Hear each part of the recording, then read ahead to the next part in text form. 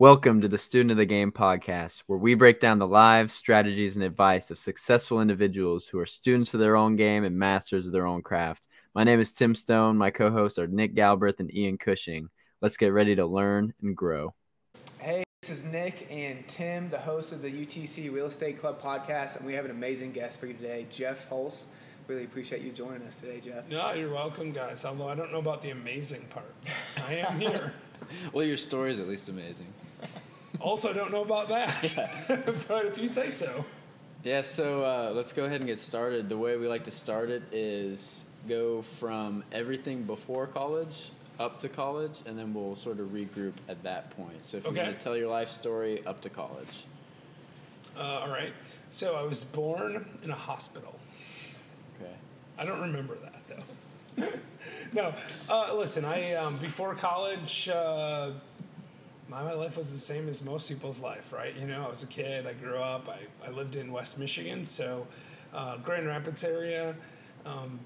My dad was a lawyer. My mom was a school teacher, but she was basically a stay-at-home mom.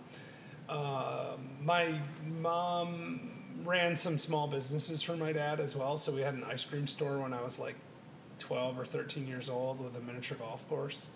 And so we did that. So I'm really great at miniature golf and also fat. So that's what happens when you own a ice cream store, miniature golf course when you're a child. And then we had a Yogi Bear campground. I don't know if you guys remember those or not. We had that for a couple of years while I was a young teenager, and I got to dress up like Boo Boo Bear, you know, like walk around and like sweat because it's super hot in a bear costume. And then from there, I went to high school, and I was kind of actually a weirdo. I would sneak out of my bedroom late at night and watch like late night television, and by that I mean like real estate infomercials, like how to buy real estate with no money down, because that's the kind of weird kid I was. And my dad had some rentals, so I had a little exposure to it, but that's about what I did before college. Went to high school, was on the swim team, that kind of stuff. Yeah. So what did you go to college for? Well, I went to community college for 2 years, and 3 actually, because I'm an overachiever. You know, that's what you do. You go to a 2-year program in 3 years, and I didn't have any clue what I wanted to do. I just knew I wanted to go to college. That was it. So I did that, and I was sitting in a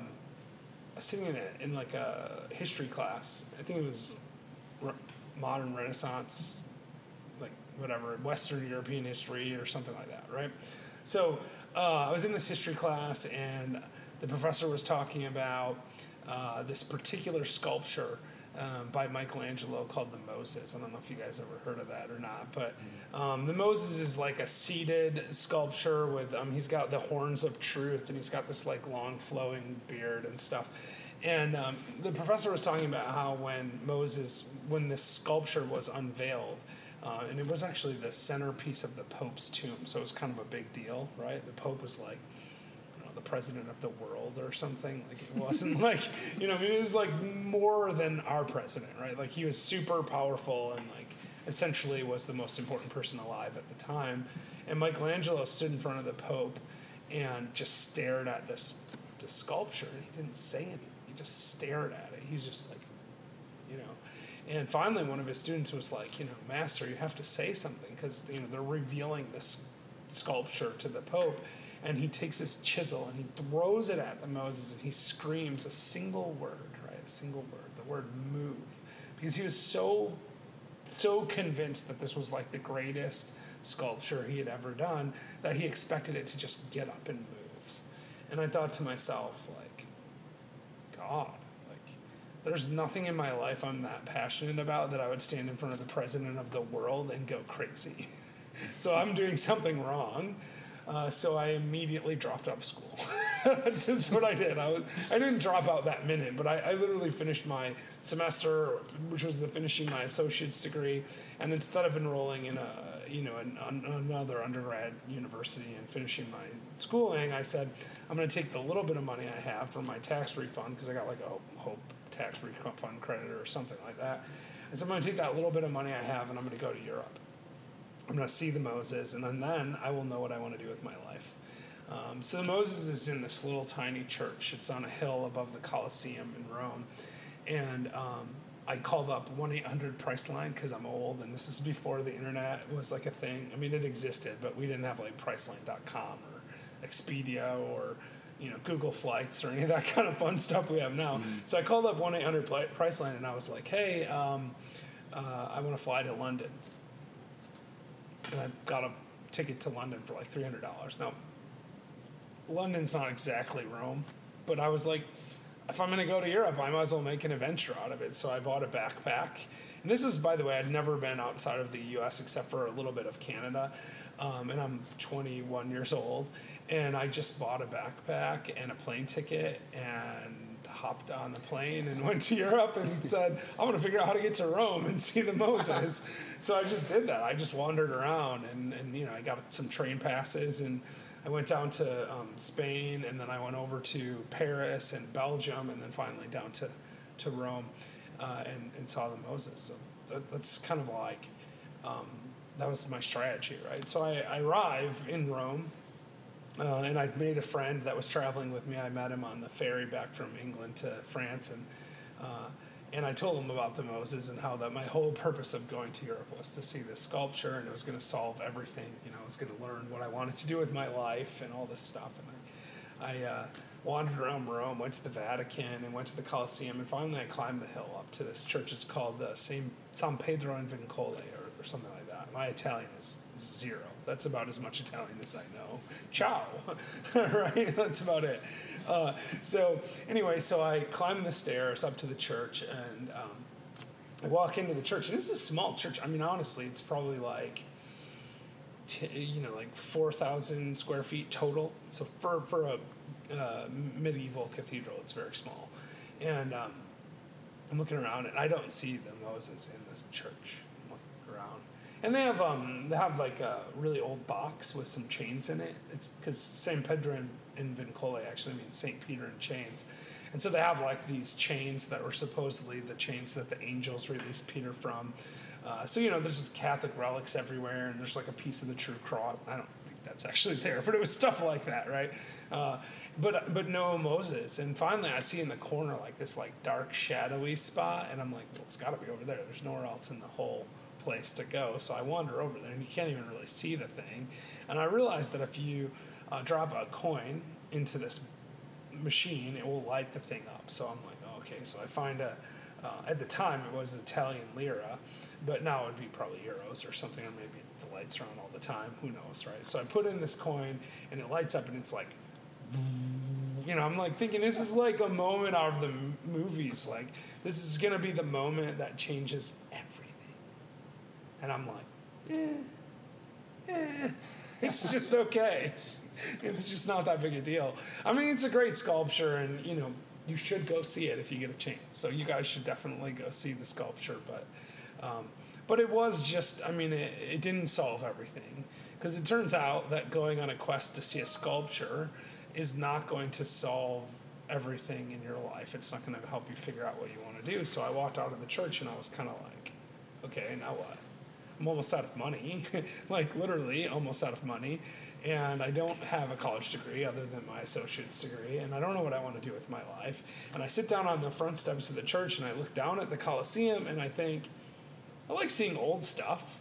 I should go to see some more old stuff. So I start thinking, like, well, what else is old? Like, what's older than the Colosseum? Like, what's the first thing that comes to mind for you guys that's older than the Colosseum? The planet. Well, sure, the planet, but I was already there. What about you? The only thing coming to my mind right now is me and Sarah watching a television show on Netflix called Alone.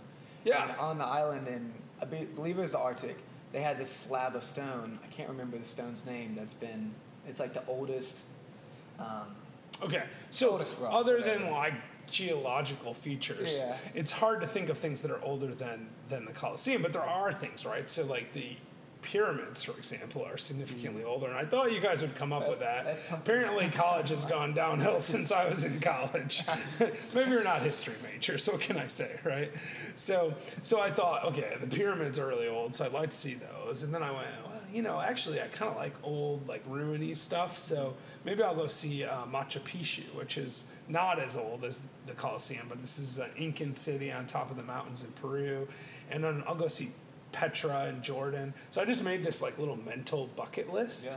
And I went, okay, now how am I going to get the money to go see those things? Because it's not free to do that. And I was like, well, my dad's a lawyer. I'll just be a lawyer, and then I'll make money, and I'll use the money to go see these old things. And that's pretty much my college career in a nutshell.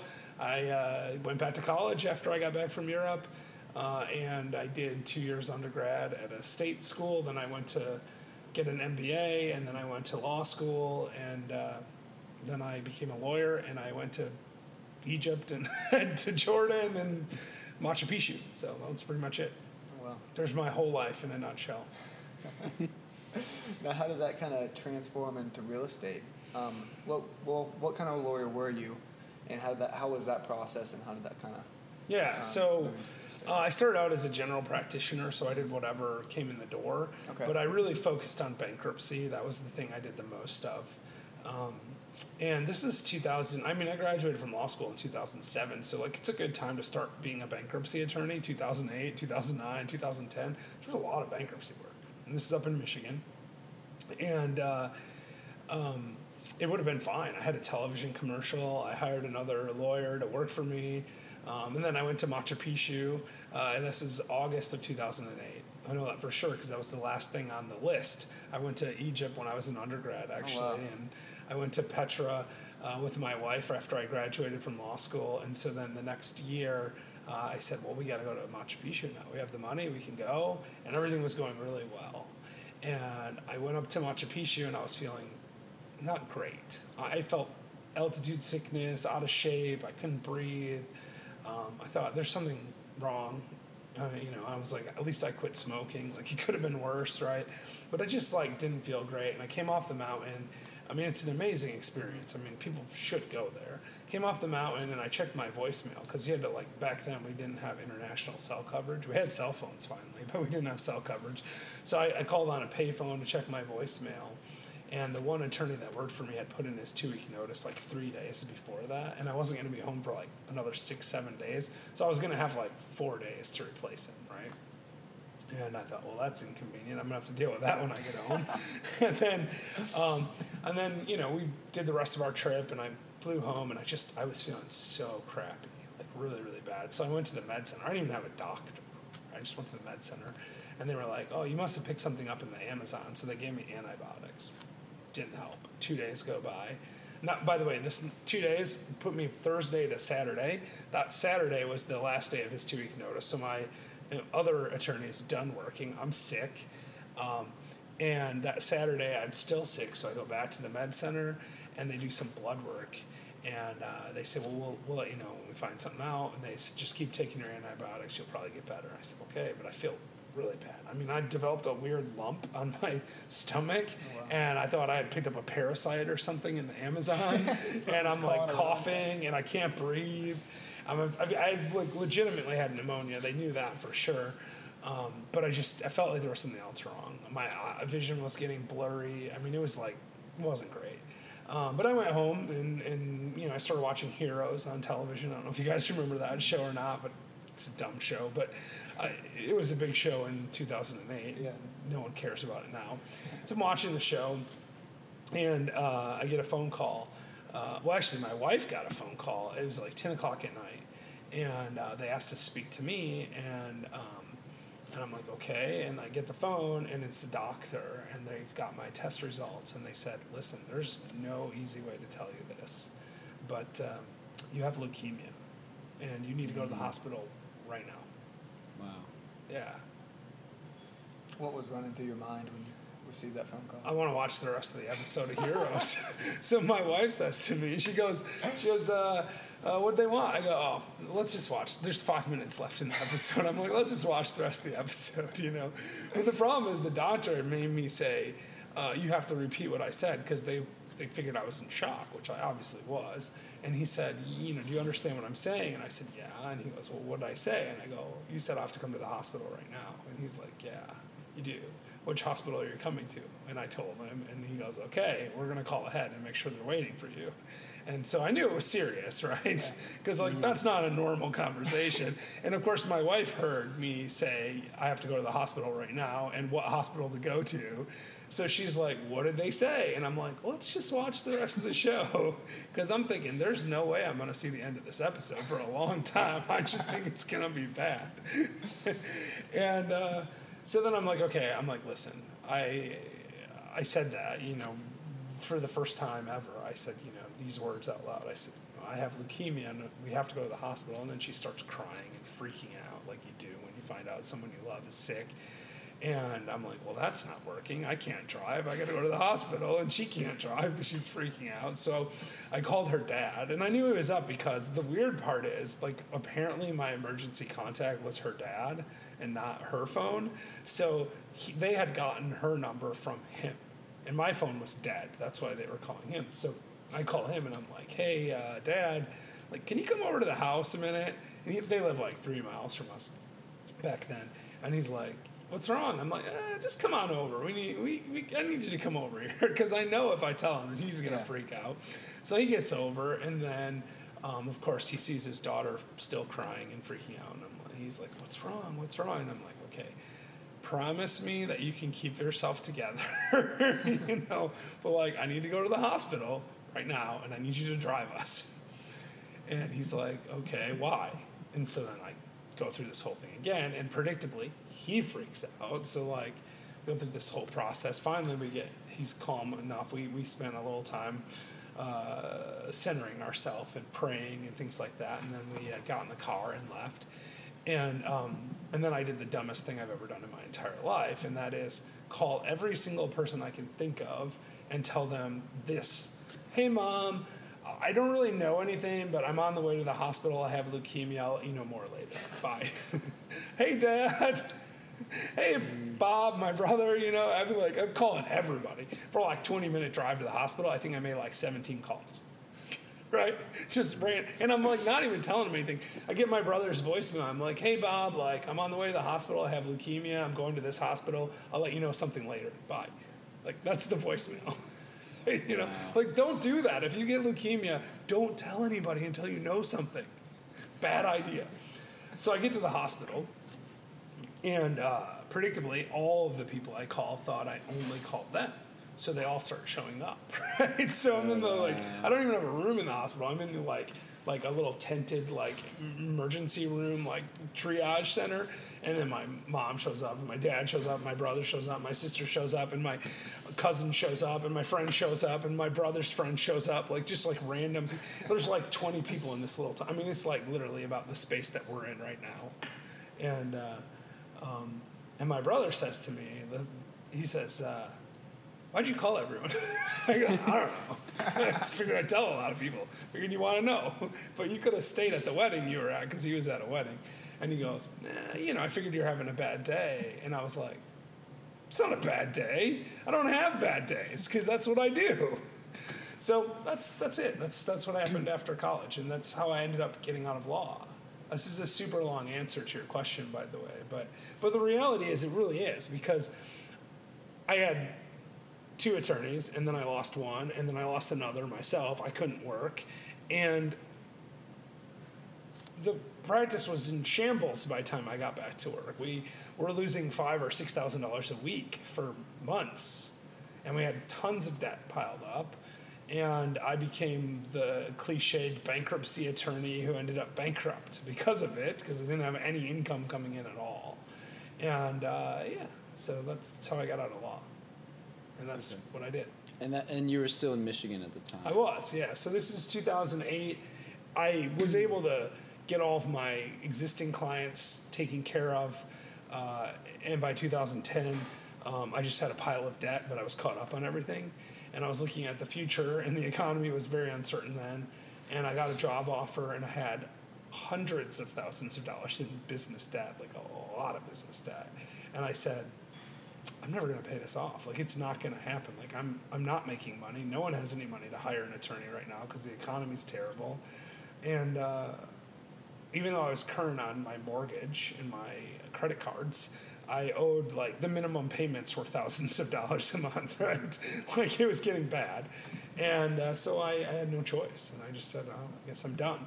And the thing is, when you're a bankruptcy attorney and you file bankruptcy, there's no law that says you have to quit practicing law, but kind of feels like it.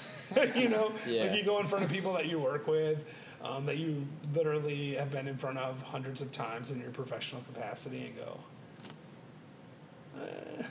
I'm out of money. See ya. And I just took a job down in Chattanooga, and that's how I ended up down here. I do want to circle back on one thing, though, if it's all right with you. Absolutely. So I said this thing about my brother in the emergency room, going like I figured you're having a bad day, and I kind of went like, no, I don't have bad days, right? Because that's sort of my thing. So say like 13 years before that, when I was 17, I made a decision to give up bad days.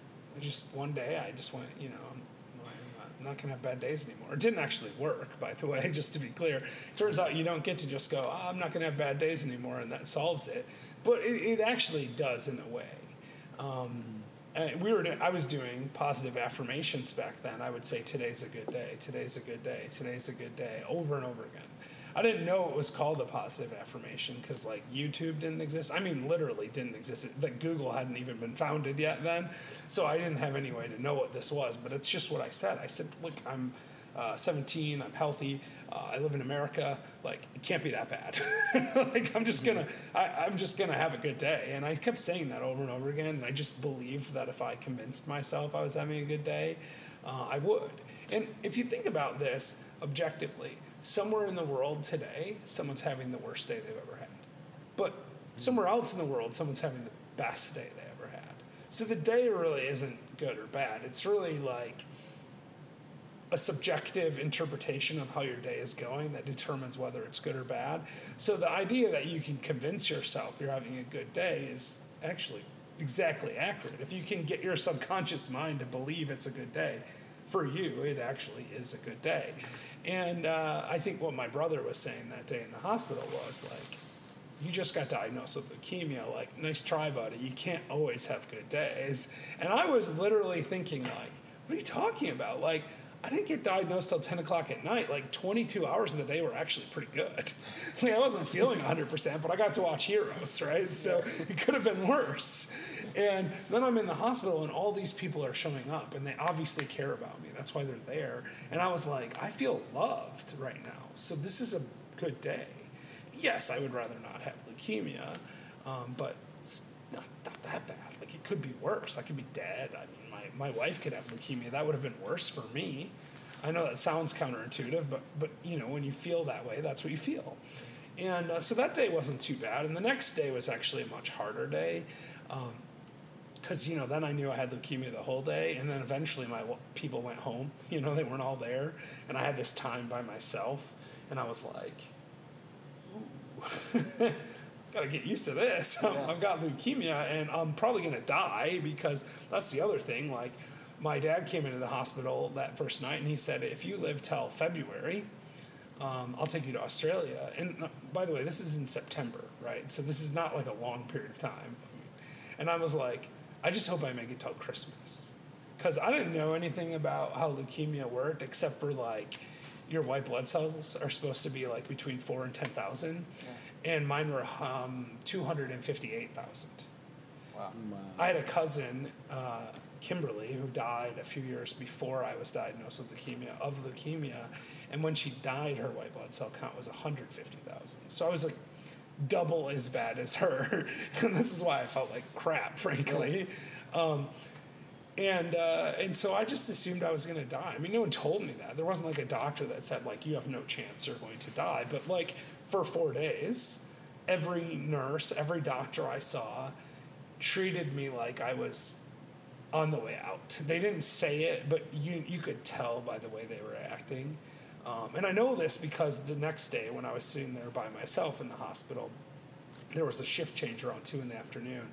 And this new nurse came in. And she looked at me and she said, oh my God, Jeff, I'm so sorry that you're here.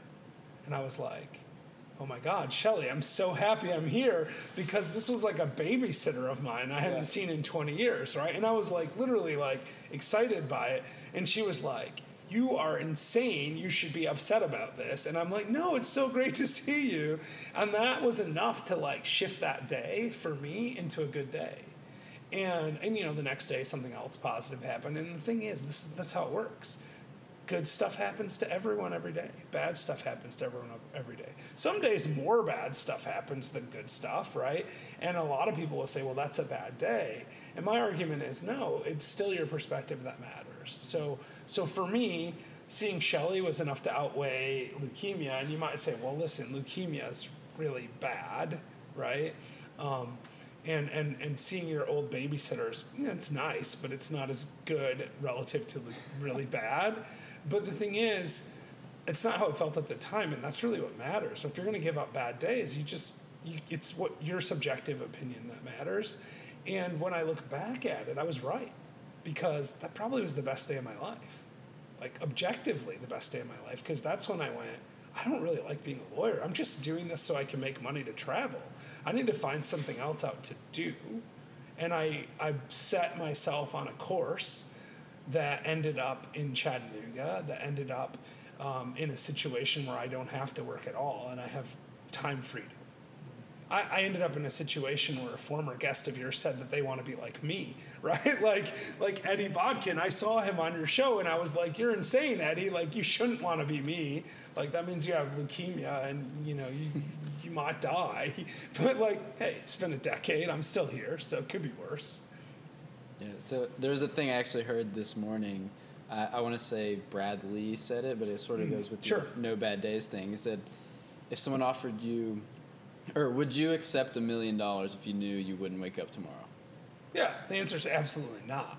Yeah, right? And then would you accept 10 million, 100 million, $1 billion if you knew you were going to wake up? See, I love that. Yeah. Brad Lee's an interesting character. Yeah, so but that's exactly waking right. up is worth way more than $1 billion to you. You can't buy time. Alive. You cannot buy time. And that's the best part about real estate investing, actually, is you actually can buy your time back, right? Like, you don't get new time, but you can stop spending your time going to work.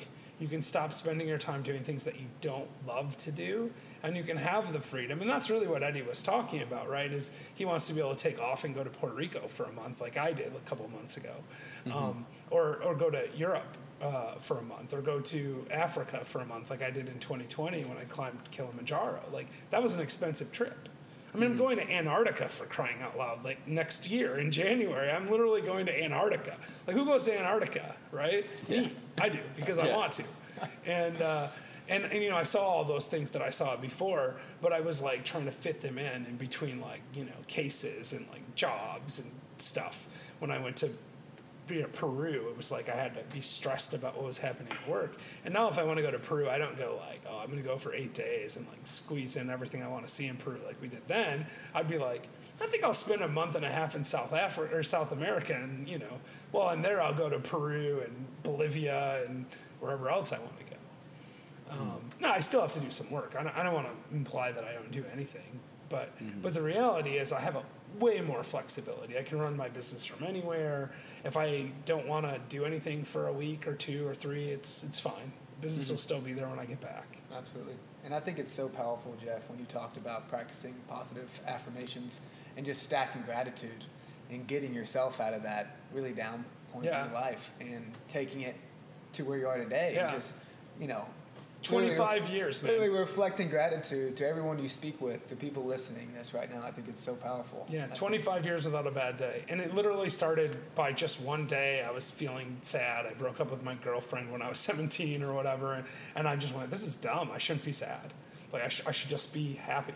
And then what happens is there's this thing that Tony Robbins talks about all the time, the reticular activating system.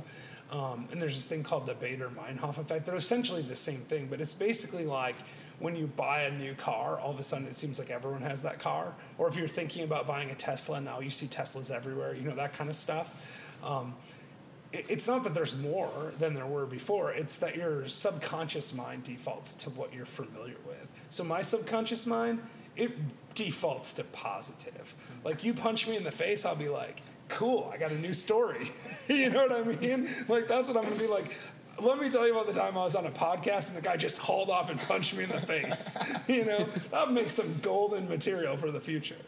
And so like earlier this year, I got diagnosed with melanoma. Like that's bad luck. 2 cancers. Like you don't want 2 cancers. Like one's bad, but you can beat one. But like I don't know very many people that have multiple cancers and stick around. I'm hoping I can do it, but you know what I thought to myself? This is going to be awesome. I'm going to tell those guys at UTC about it on a podcast, and I'm going to be like, you want to see the scar? Like where they cut the cancer cells out? Because the reality is like we're all going to have this stuff happen. So, you know, whatever bad happens to you, you know, you break up with your girlfriend, you get cancer, you know, you lose your arm. It doesn't really matter what it is. It sucks. Yeah. But like, so you guys know Hal Elrod, the Miracle Morning guy? Yeah. So Hal Elrod writes this book, Miracle Morning. It's a great book. People should read it. But there's also like this quote that I love that he says. And he says, the moment you accept 100% responsibility for everything in your life is the moment you can change anything in your life. Wow. So I think that's like, that's the secret, right? Like I could have gone, oh man, this is so unfair. I have leukemia. Like, woe is me. Oh man, this is terrible. Or I can be like, I got to take responsibility for where I am. It's like when you're dealt a bad hand in poker, you don't go, this is unfair. I mean, you might be irritated by it, and I was irritated. I'd rather not have leukemia. Don't get me wrong. I'd rather not have melanoma. I don't now. We cut it out. But I'd rather not get it again, right? If I get it again, I'll be pissed. But I also will be like, what do I got to do to fix this, right? Like, what can I do? So when I got leukemia, I asked my doctor, I said, hey, doc, like, if you were 30 and had this exact type of leukemia, the type I have is rare. It's less rare now, but it was pretty rare then, and it's particularly rare in people under 50, and I was 30, right? So 43 now, so 13 years. And the 5-year survival rate was like 5%. And I said, listen, if you've got this exact cancer and you're 30 years old, what doctor would you talk to? Because I want a second opinion. Right? I go, nothing against you, but like, who would you go to if you were in my exact situation? He goes, oh, there's a lot of good doctors. I go, no. Who would you go to? Like, who would you go to? And he goes, well, if I could go anywhere. I go, yeah, that's the one I want. Anywhere. He goes, well, if I could go anywhere, I would go to MD Anderson and talk to this particular doctor, Susan O'Brien, who's the leading clinical researcher for the type of treatment that I'm recommending to you, and she's the expert on this disease. And I go, okay, I'm going to go see her. And he goes, I don't think she's taking new patients. I'm like, I'm going to go see her. You know, and you know what I did? I went and saw her.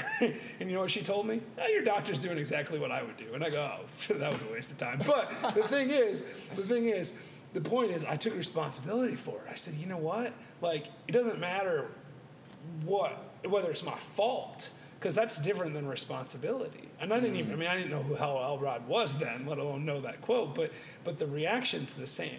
You're dealt whatever you're dealt. Like, take responsibility and do whatever the best thing you can possibly do in the situation you're in. Yep. You'd be so much happier if you focus on the things that you can change. Yeah. If you only focus on the things you can change.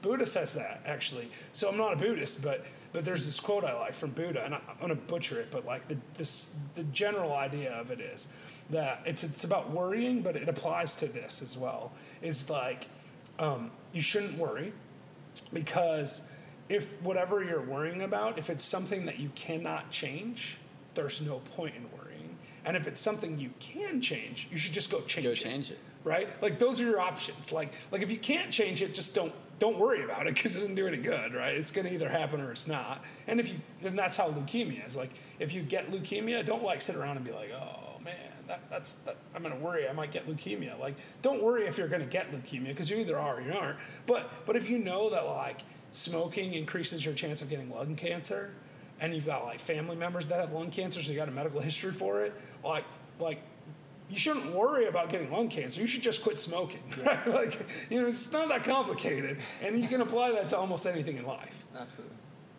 Absolutely. And I absolutely love the conversation that we're having right now. But I guess switching back over to you getting started Sure. into real estate, I guess just kind of take us to your first deal and kind of how that process was and what struggles you had. So I moved down here in December of 2010, in like May of 2011, I had no credit and very little money because I just come out of a bankruptcy, but I had gotten a pretty good job. That's one value of having education. So I got a good job working in transportation, and part of that I got a signing bonus, so I had a little bit of cash. And the real estate market was dicey in 2011. I mean, you guys are a little young to remember that, but it was dicey. And there was this condo in Rochester, Michigan, which is over by Detroit, but it's like a rich suburb of Detroit, that was a bank-owned foreclosure. And I think it was like the mortgage on the foreclosure was like $110,000, and the bank was selling it for $35,000, right? So it was like previously they thought it was worth enough to put a $105,000 mortgage on, and now a few years later they're selling it for 30, right? 35. And so my partner Travis called me up, and he said, because I'd been telling him, hey, I've got like a little bit of money saved up, like $20,000, like let's find something to buy together. He had some other real estate and stuff as a guy I knew from law school, and he said, I got this bank-owned condo we can buy for $30,000. I've talked him down to $30,000, and I think it's a really good investment. And I go, okay, let's do it. So we each put in $17,500 because we need to do a light renovation on it. And then remember, I literally had like $19,800 to my name, and I owed $100,000 in student loans, so I was actually negative $80,000 in net worth. And I'm like, hey Becky, that's my wife. I go, hey Becky, like I'm gonna take all of our money and I'm gonna buy this condo in Detroit. And when you grew up in West Michigan like we did, Detroit is like it's like saying I'm gonna go buy a condo in Memphis. You're like, no, don't do that. That's a bad idea, right? If you grew up in Chattanooga, you're like, I don't want to even go to Memphis, right? That's what it was like. And so we're looking at that, and I said, well, Travis wants to do it. And she goes, oh, Travis is involved? I go, yeah. She goes, all right, let's do it. She doesn't care after that because she trusts Travis. But she did say this. She said, if this deal doesn't work out, we're never investing in real estate again because we can't afford to lose money again. So this is one time. You better make sure it works out. And fortunately, it worked out. So that's where I'm at. So we bought it for cash, and we rented it out for like $700. I think it was like $600 a month back then. But we didn't know anything on it, and condo fee was like $150. So it cash flowed right out of the gate, and we were off to the races. Awesome. So how long did it take to go from the condo single family into multifamily? Was it a pretty quick transition? No, that was 2011. I bought my first multifamily, other than like a couple of duplexes here and there. I bought my first multifamily in 2017. Oh, after I quit working, yeah. So we bought like about 50 single-family residences between 2011 and 2017. The company I worked for was selling out to a bigger company, and they offered me a job or severance. I was like, I don't want to work for a big company. I don't even really want to work for anybody, right? Like I was back to the freedom thing. Like the whole reason I was moving here was so I could make more money temporarily and divert money to real estate so that I could get out of having to work for someone else.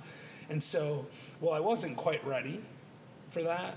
I was thinking, hey, 6 months severance, that sounds pretty good. I'll take that and I'll figure it out.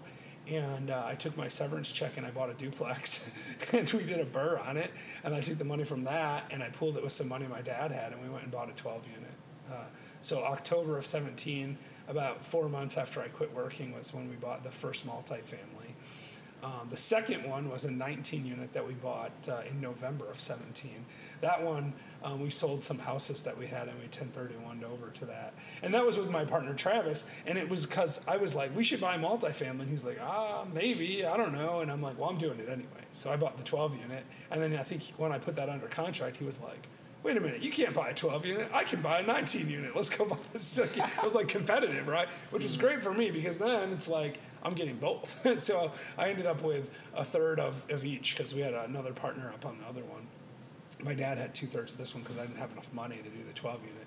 And we actually just sold it. So like the 12 unit, the first one I ever bought, we paid $635,000 for it. We sold it this summer for $1,150,000. So we never put any more money in it. I mean, we put a little bit in, but like only out of cash flows. And so we did pretty well. And we 1031'd that into a 30,000 square foot retail shopping center in Eastridge. So that's awesome. Yeah, pretty fun. Yeah. That's where my severance is. It's a 30,000 square foot. That's another thing about investing is it's crazy how that, if you trace it, like how fast it can add up. Mm-hmm. Yeah. So you mentioned that you pretty much had a piece of every deal and you had a bunch of partners involved. Mm-hmm. So one of the questions we wanted to ask was, what are some of the good traits of a good business partner, a good long-term business partner? Yeah, they need to own a property management company. That's my number one requirement. I'm joking, but it's also true. My primary partners both own property management companies. I have one partner here, Brian, who's on my show, the Old Fashioned Real Estate Show. He owns First Property Management in Chattanooga here, and I partner with him on stuff here. And then Travis owns a management company called Coast to Coast Management in Detroit, and I partner with him there. And I don't buy anything unless I'm partnering with one of them. So everything I've ever done has been a partnership. Now, I told you guys right beforehand that I have a duplex under contract, and I was going to buy that myself. That's actually why I put it under contract, and I went, I should probably find someone to partner with. So I'm bringing in a friend of mine, and he does not own a property management company. So for the first time in history, I'll have a partner that doesn't have a property management company. Yeah, awesome. What standards and values do you like to have with your partners going in investments? Yeah, so listen, I mean, we have two different levels of partners. So I have my primary partners, Travis and Brian, who are both, people that I've known a long time, that I have really good relationships with, and I trust implicitly, and we have different skill sets. So that's another thing that's important. Like, I am better at like creative deal structures and things like that, I think, than either of them, but they're much better at the operational stuff than I am, right? So when we combine those two skill sets, it really helps. But then we have other partners that are like sort of, everything from like limited partners in the syndication where someone just gives us money and we give them a return, to like partners that partner with us. So like Travis and I do some deals with my dad once in a while. Brian and I do some deals with my dad. Well, my dad's technically a full active partner in the deal. He's not as involved as we are, right? And he's not in every deal. Like I do a lot more deals with Travis or Brian than I do with my dad, or with like some other random person. Like we have one deal, a 16-unit building that Brian and I bought, where we brought in two people and they each bought 10% of the deal, and we did 40% each. Right? It's not actually a syndication. We're all active, but we have the majority interest in it, so we have effective control over the deal. And so those kind of partners, what I'm looking for in them is I feel it's like being married to them. Like you're stuck with them long term, so they got to be easy to work with, and we have to have really clear expectations of who's doing what and when and why, that kind of stuff. Okay. So one of the biggest things with this podcast is that it's educational, and we have a lot of student listeners. Sure. So you mentioned syndication, and that is a topic that has not come up in a podcast yet. So would you mind explaining what a syndication is? So syndication can be really anything, but the classic definition of it is pooling money to buy something. So like technically, if you and I want to buy like a coffee cup, and we're going to each put in 50 cents to buy a coffee cup, that's a syndication, right? But the way it's used in the real estate context is there are very few people that have the money to buy a 100-unit apartment complex just on their own, right? So they're going to use some selection of capital. A big chunk of it's going to be bank financing, but another part of that capital stack is going to be equity that's brought in by the investors. Well, if you don't have, let's say it's a $10 million deal and you need $2 million for a down payment. Well, if you only have, $1 million, you can partner with someone and each put in $1 million. That's a traditional joint venture partnership. But the other option would be to raise the money from outside investors, people that aren't really active, and they're called limited partners, or really they're non-active investors. And when you do that, you have to be really careful, because there's security law that basically what the Securities and Exchange Commission has said is that if you take money from somebody and they're investing more really in you than in the deal, they're trusting that you're going to put in some effort and give them a return, then what you're really selling is a security and not real estate. And what a security is, it's like a stock, right? Like technically, Coca-Cola is a syndication. It's a syndication of a whole bunch of people that own pieces of the company, right? And those syndicated investors own it collectively, and there's a board of trustees or whatever it is, a CEO, all these people that run the company. And in order for them to sell shares, they have to register that with the SEC and go through a whole process. And it's the same thing in real estate. If you want to sell shares in a real estate company, you have to register with the SEC and go through a process. But there are some exemptions to that. You also have to have a securities license to sell shares.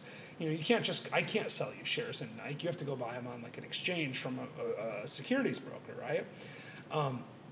But with real estate, there are some exceptions, and these apply to things outside of real estate too, but there's various rules that say, look, if you have a pre-existing relationship with your investors, and they're sophisticated enough to understand what's going on, you can pool their money together. So like you guys, we've known each other for a while. I could say, hey, Tim, Nick, let's go buy an apartment complex together, and you guys could give me money and I could go do the work, and we could make that work. But in order to make sure that that's legitimate, the SEC does still require some effort on our part. We have to file some stuff with them and give them notice and make sure you guys have had adequate disclosures of the risk involved. And that's where, a securities attorney is really going to be important. But that's really what a syndication is. It's just pooling your money together to buy something perhaps bigger than any one of you could buy on your own. And you just got to be really careful you do it legal. So, get a securities attorney. Don't just try to do it on your own. It's not a good idea. Yeah.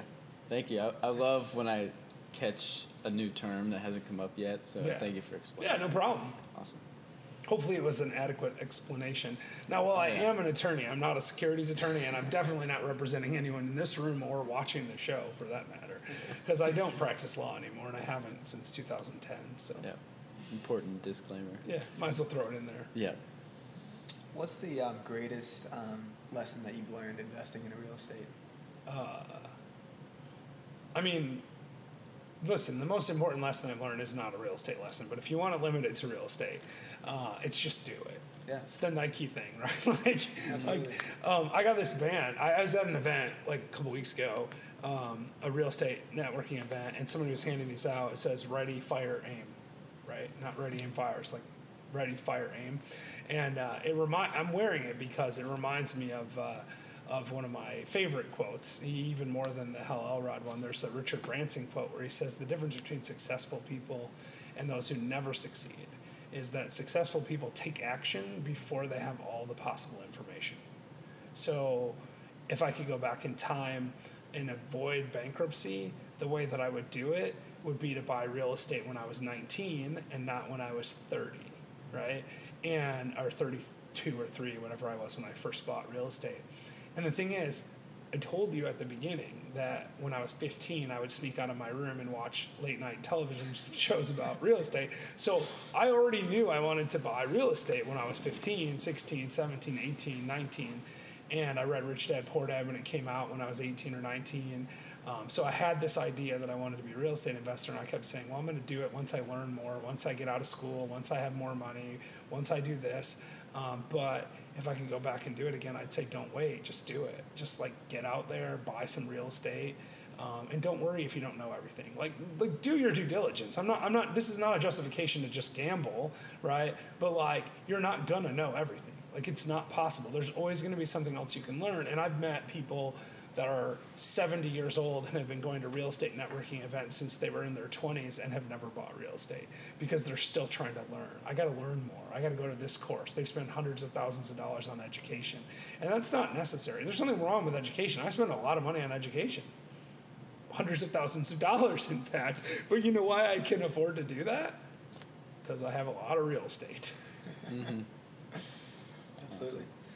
I guess kind of giving the listeners a kind of view of your portfolio today. Sure. And also your end goal, kind of after that, tying that in there. Yeah, I don't have an end goal. I just like real estate. So, my goal was to first replace my income so I could live without working.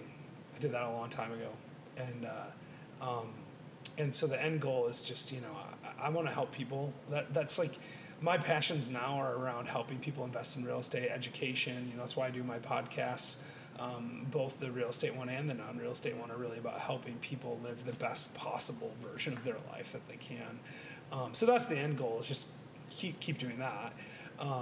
But the portfolio now, I mean, we have around 270 apartments and single-family houses, primarily in joint ventures. So, we own a big chunk of it. See, when you get into the syndication world, you have these real estate investors that, maybe they put deals together, but there's a huge group of people, and then they raise a whole bunch of money. And so, you might have a guy say, I have 1,000 units, but they own like 1% of 1,000 units. There's nothing wrong with that. That's a strategy. But I feel that, for me, I'd rather have a bigger chunk. So my average ownership's around a third, maybe a little bit under, like 30 to 35%, somewhere in that range, of those units. And then I have 2 office buildings as the strip mall that I'm about to buy, and then I have another strip mall up in Michigan as well. That's about it for real estate. But I guess that's a few dollars worth of real estate. And we'll have some more. I mean, my goal this year is to borrow $10 million. I don't care what I buy with it. I just want to borrow $10 million. That's because, and that's a weird way to look at it, but that's how I look at it. Yeah. I figure banks make sure they only loan me money on stuff that works. I mean, that's like actually the reality. So as long as the bank will loan me the money, it's not so bad.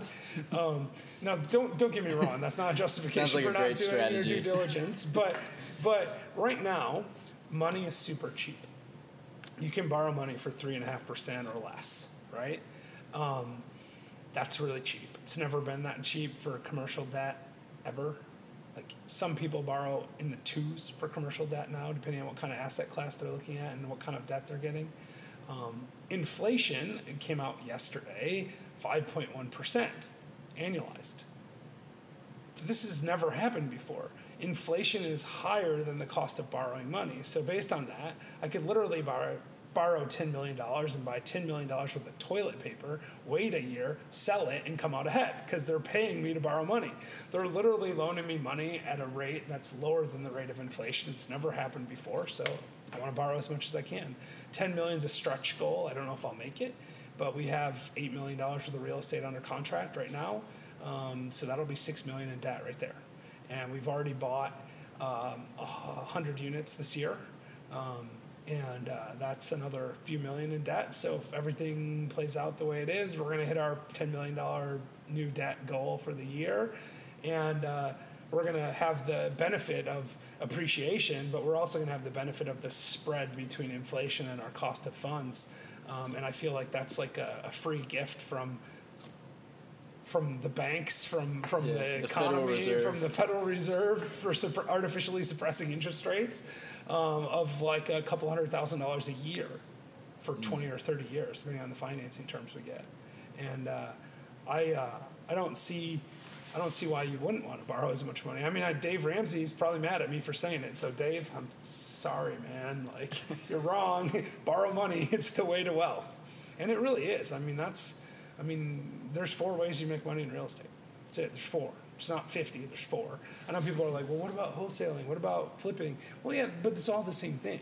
At the end of the day, you make money in real estate by cash flow, appreciation, amortization, which is debt pay down, and the tax advantages. And that's it. There's no other way to make money.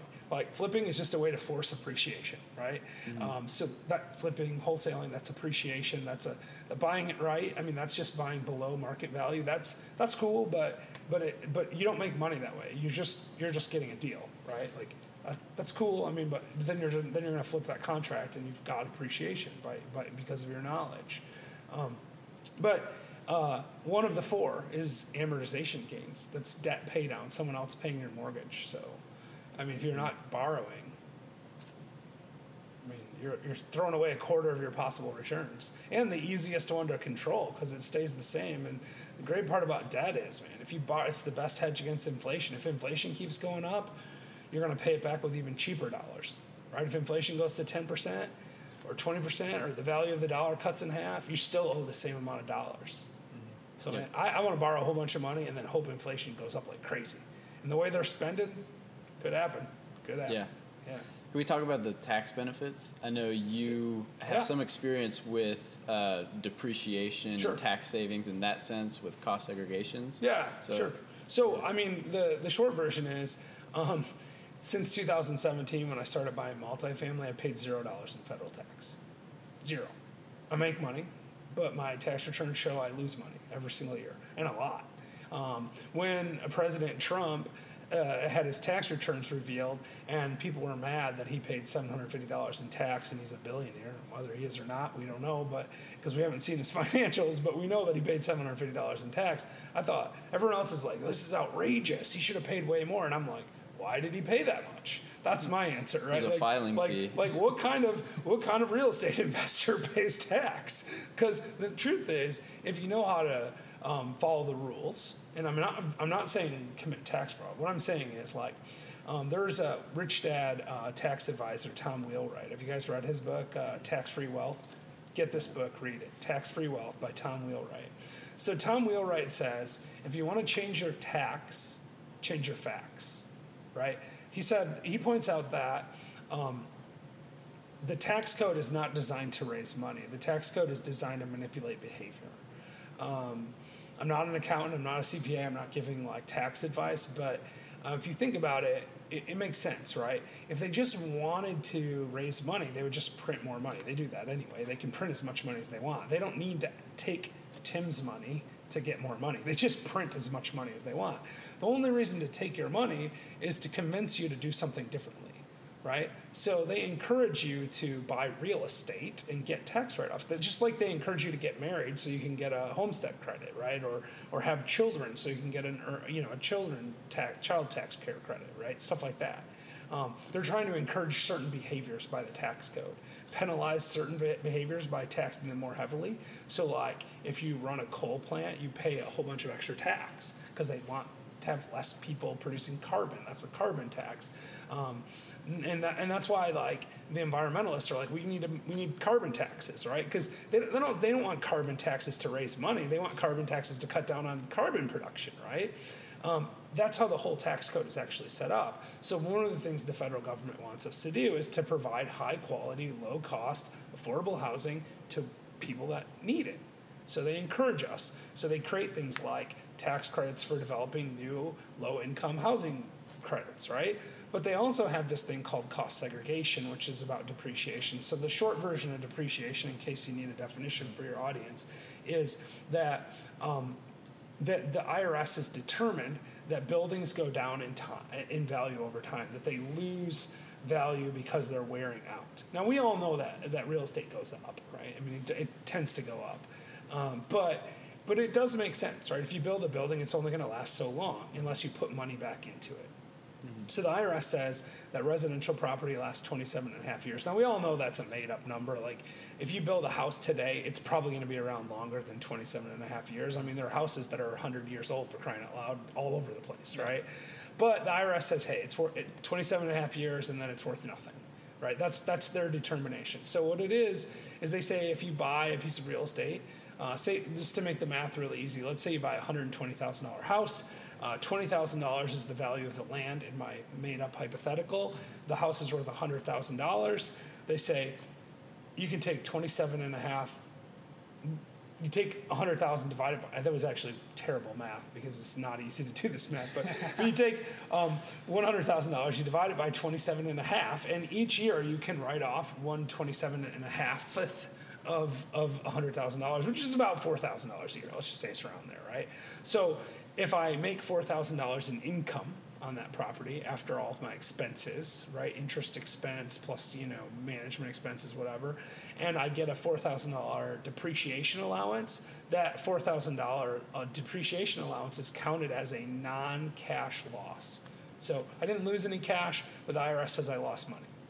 Mm-hmm. They let me write that off, and that's one of the ways they encourage people to buy rental properties.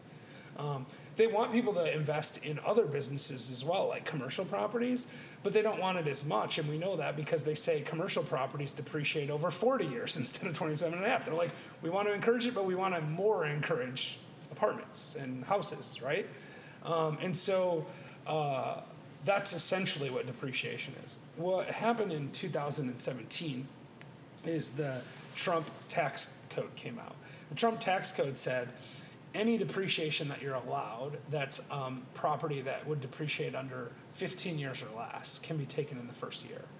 I'm not a tax expert at all, but certain property has different depreciation, much like commercials, 40 years, residential's 27 and a half. Parking lots are 15-year property. Don't know why, but the IRS says if you put in a parking lot, you can take that as a write-off over 15 years. So if I go build a new parking lot, I don't get to write off the whole thing the first year. I write off 1/15 of it the first year. So if it's a $15,000 parking lot, I get a $1,000 write-off every year for 15 years. Well, under the new tax code, they said for a period of time starting in October 1 of 2027 and continuing until, I think, September 30 of 2024, you can take 100% of anything that's 15-year property or less, so 3, 5, and 7-year property as well, in the first year as a write-off. So this is where tax gets a little complicated, but a cost segregation study, which is when you have an engineer come in and look at your property, can determine what the value of your parking lot is. So when I buy an apartment complex, I hire an engineer. The engineer comes down and he says, you know, you paid $2 million for this apartment complex and it has $100,000 worth of parking lots and only $1.9 million worth of other stuff. And, you know, and they'll say the land's worth $200,000 and the building's worth, you know, $700,000 and the cabinets are worth $200,000. And they break it all into these categories. And then I can go to the IRS and say, look, engineer told me this is what it's worth. And that means I can write off the cabinets and the floors and the parking lots and in the first year, because that's what they're encouraging us to invest. It's another incentive to invest in that type of asset. And we do that. We do a cost segregation study, and we're seeing about 25 to 30% of our purchase price as a first-year write-off. That becomes very, very significant when you have to put 20% down. So you buy a $2 million building, you put $400,000 down, and you get, let's call it $500,000 in write-offs.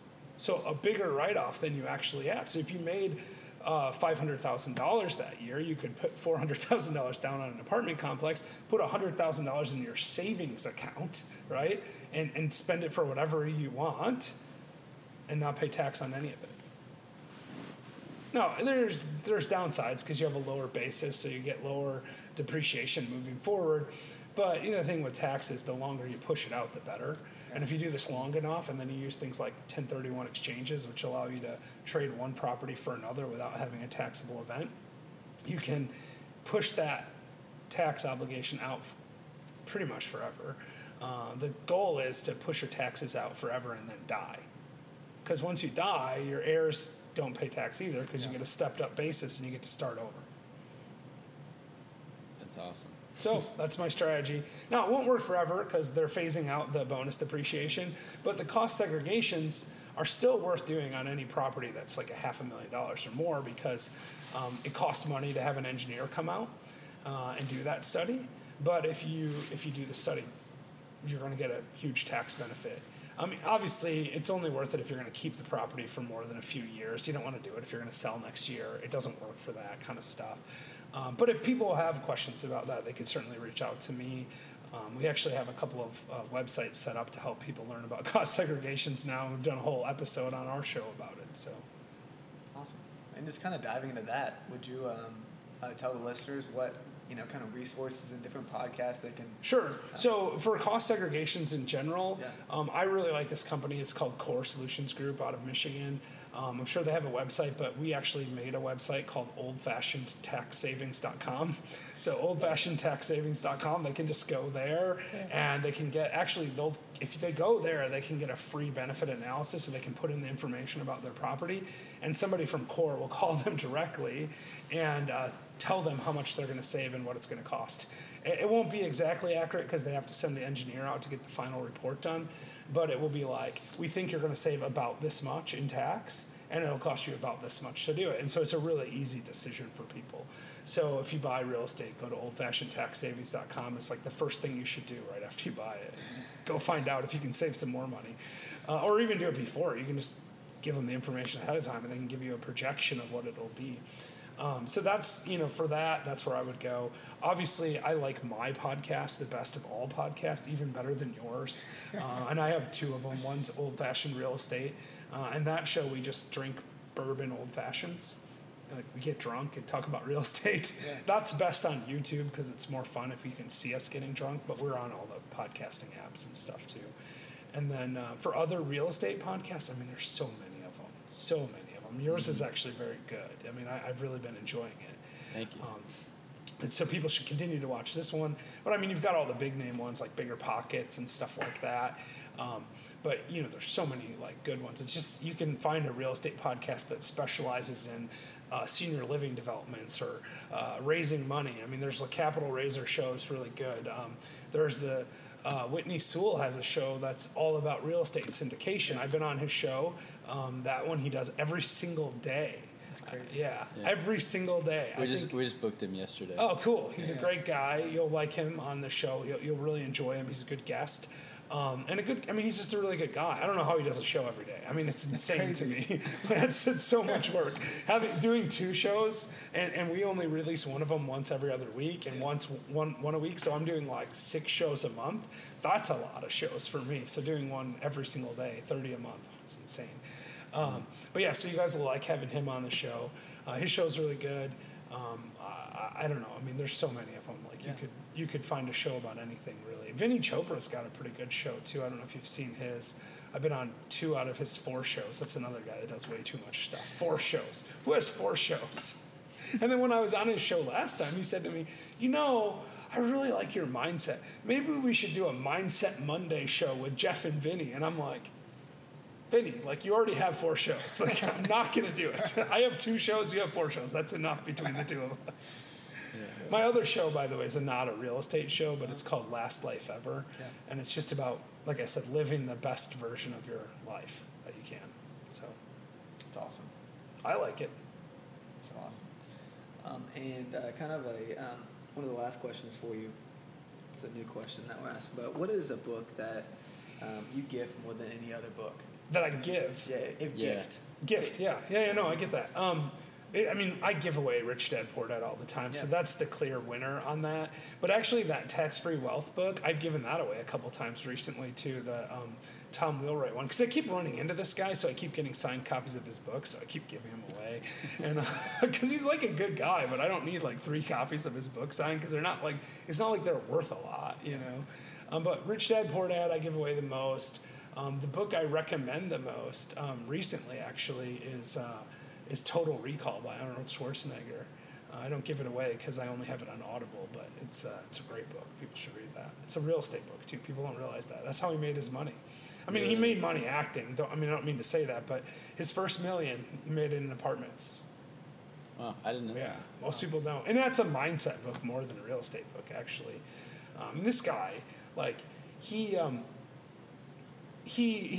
15 years old and he doesn't speak English, and one of his friends has a magazine, like a weightlifting magazine, and he sees this guy on the cover that's really muscular looking with a hot blonde chick, and he says, who's that? And the guy goes, oh, that's Mr. Universe. And he goes, I will be Mr. Universe. He's 15. He's never lifted a weight in his life. He's a scrawny little kid in like the hill country of Austria, doesn't speak English, and literally 4 years later, he becomes the youngest Mr. Universe ever because he said to himself, I will be Mr. Universe. And then he proceeds to win the thing 7 times. No one's ever won it more than 3 besides him, right? And then he says, they say to him after he wins his first one, well, what are your goals now that you're Mr. Universe? And he says, I will be the biggest movie star in America. I will be the first movie star ever to be paid $1 million for a single movie. He doesn't speak English. He's saying this in whatever language he speaks, Austrian or German or something, one of those, right? And I guess there's no Austrian language, so it's got to be like German or French or something. Based on his accent, I'm going to go German. But anyway, so he says that to them, and then he does it. It's crazy, right? I mean, that's an insane amount of mindset. And it's like, he gets over to California and he's doing weightlifting stuff in like Gold's Gym or whatever. And then he gets his little movie break, but he doesn't make any money on it. The lifting movie, right? They won some awards and stuff. Pump and Iron. Yeah, Pump and Iron. I mean, it was a good movie, but he didn't make any money because he wasn't famous and it was a low budget movie. And anyway, he's doing that, and he's like, well, I got to make money. So he starts like a construction company, hires people that don't speak English to do construction work, and he goes and sells the jobs, right? And he makes this money doing this construction company, takes the money from that, he starts a mail order business where he sells like pamphlets, right? And then while he's doing that, he takes the money from all this stuff, and he buys himself an apartment complex in freaking LA, wow. right? And boom, millionaire. Then he becomes a movie star.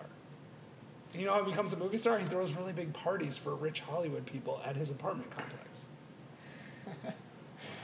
I remember hearing his schedule throughout the day. He went to go work out in the morning from like 7 to 8. Then he'd do construction all day. Yeah. And then come back to the gym and work out again.